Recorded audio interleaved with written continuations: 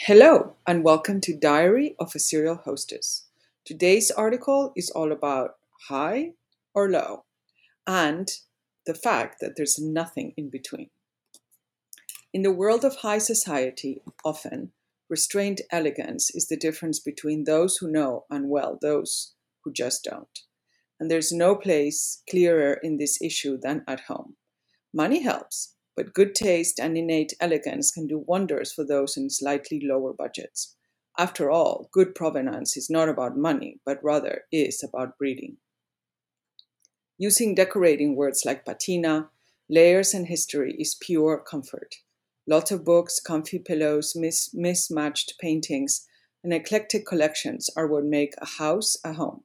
The patina of inherited things, the layers of travels and collections, the history of story and anecdotes. In the world of entertaining, those nuances and touches of rarefied air are represented at the table like an intimate expression of the host's life.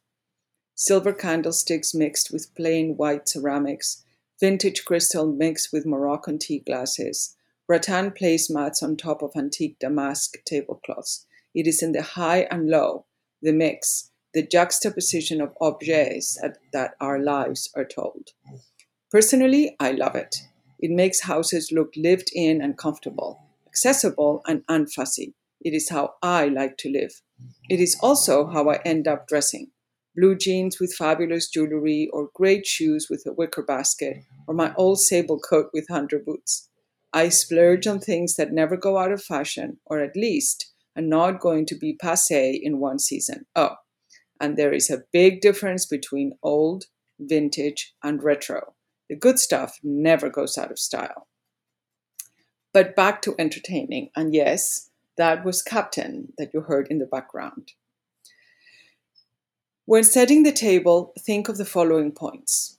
Comfort. The chairs have to be comfortable if you want your guests to linger. You have to add pillows and cushions when needed. And if you have to use stools or backless benches, serve dessert in a different room in the house. It's really uncomfortable to sit for a long time on a backless bench. For the table, you need enough elbow room between settings at the table to be able to cut your meat, and space for glasses and bottles of wine and salt and pepper, etc. Make sure the table does not wiggle and that there's a bit of room to breathe.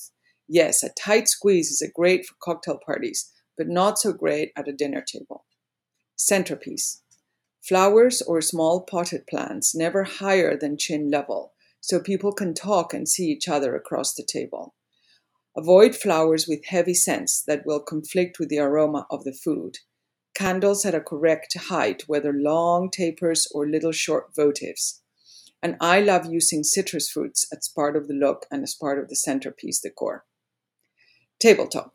To have a cohesive look, I use two of each texture or color. For example, if I use tortoiseshell glasses, I use tortoiseshell cutlery.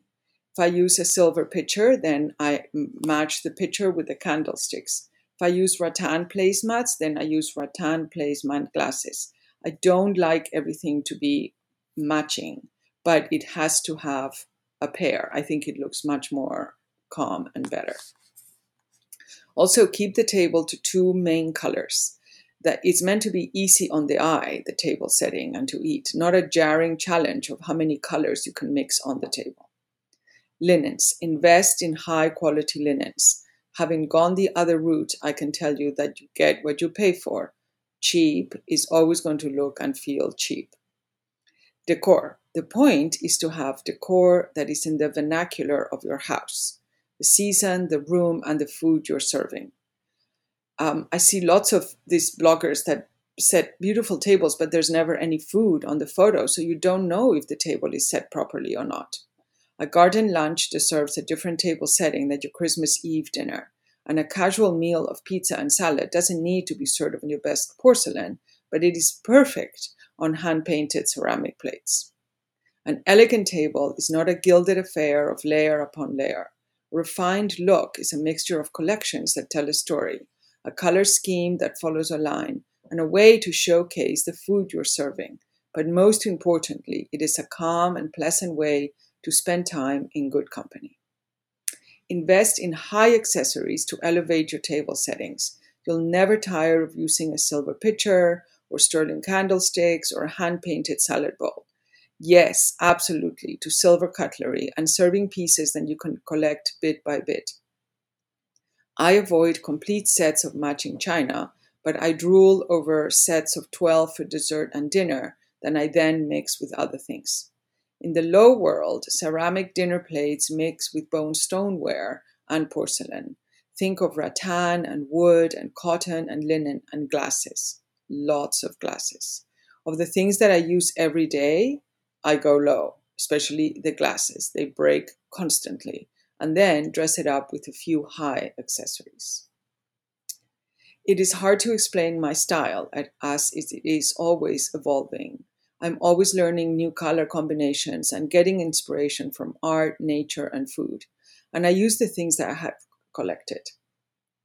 As I look at old photographs, there seems to be a thread of continuity in the way that I fold the napkins or how I place the glasses or the combinations of colors that I use over and over again.